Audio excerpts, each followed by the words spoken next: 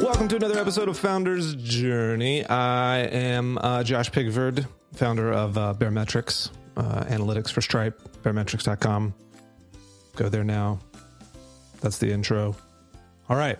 So this week's podcast episode thing is about going from being a maker to a manager. So this startup founder role is kind of an odd one. Like, you know, a designer, they design, the developer develops, the customer supports, etc. But what does a founder do?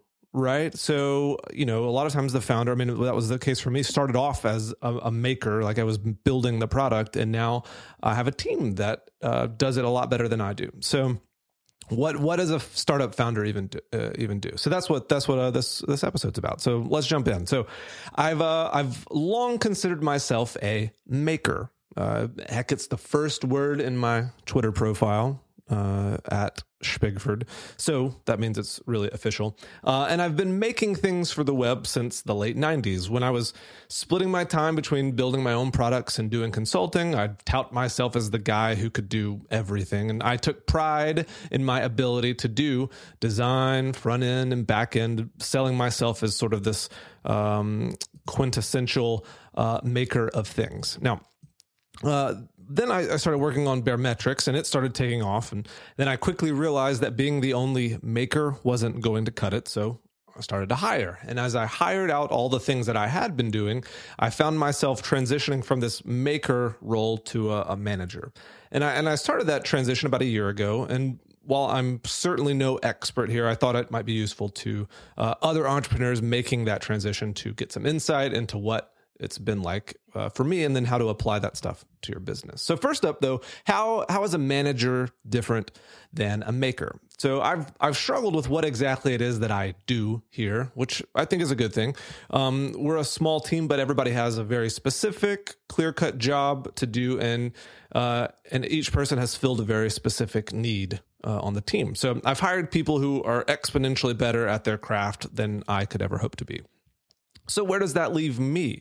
I rarely, quote unquote, make things anymore, at least in the honed craft sense. Instead, I'm a manager, an enabler of sorts. Instead of making things, I enable my team to be makers with as much efficiency as possible. So what is the job of a manager? At the end of a lot of days, my wife will ask me what I did that day, and half the time I have a hard time answering at all. All the things, I don't know. It can be hard to actually feel productive, since to some degree, my job is to make others productive. Pinpointing the things that you as a manager need to do on a daily or weekly basis can go a long way towards you actually being productive.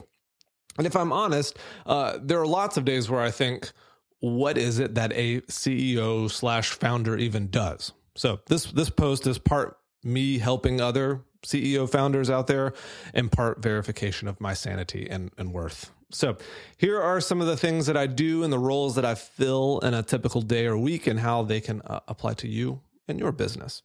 So first up, product management. A big chunk of my time is writing project briefs and figuring out our product roadmap, essentially a product manager kind of role.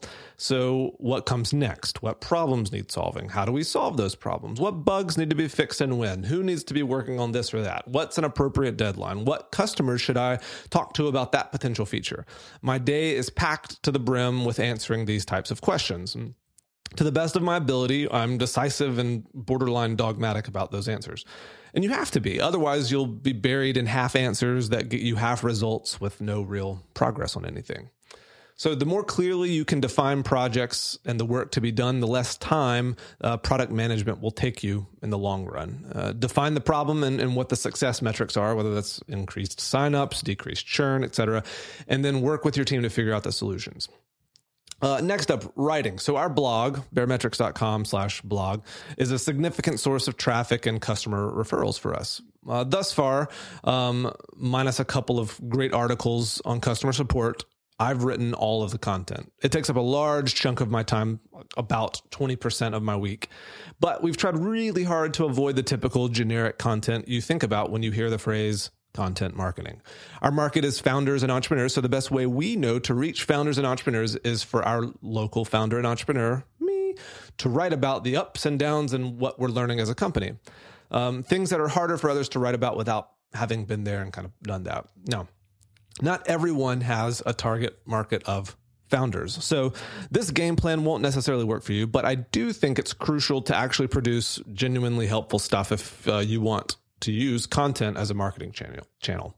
So find your content niche and own it. Now, customer support. I don't do nearly as much of the typical customer support these days since Kagan came on board. He's our customer support guy. But I try to schedule a phone call with all of our customers regularly. So as part of our life cycle emails that we send, I try to schedule calls with customers at the 2-week, 6-month, and 12-month marks to see how their business is going. And it's not a sales call at all. I genuinely want to hear how other founders' businesses are going and see if I can help in any way. This is super high touch and it's not really scalable in the long run, but as long as I can do it, I'll keep having calls with customers. So I think being the face of a company can go a really long way in the early days.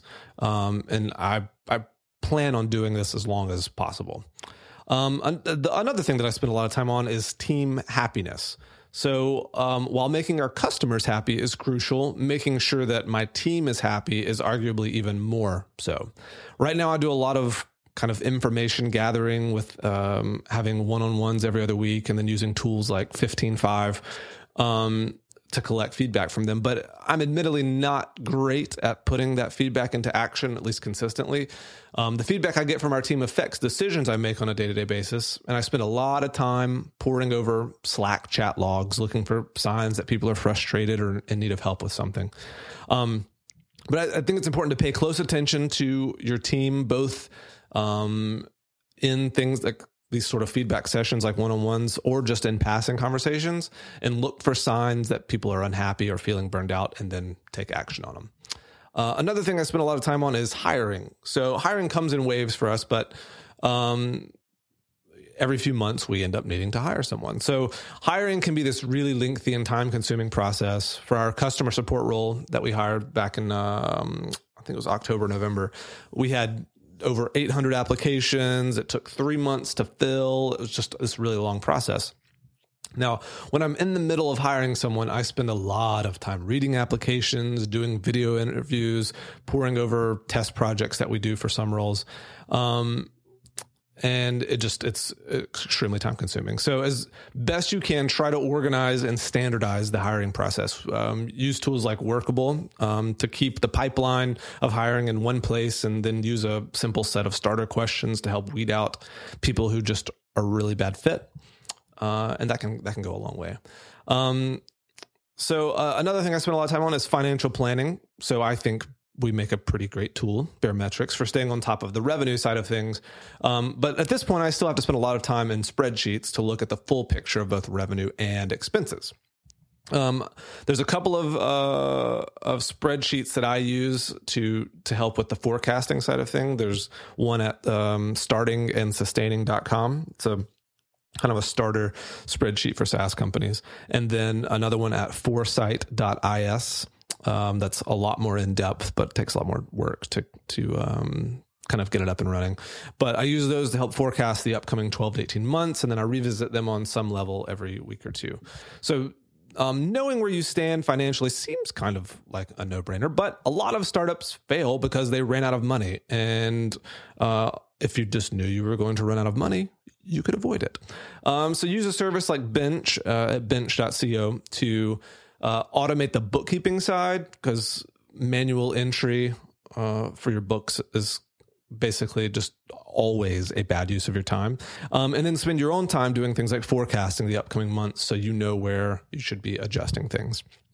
One final thing that I do regularly is I spend a lot of time learning from others. So I think the most valuable way to learn is just by doing.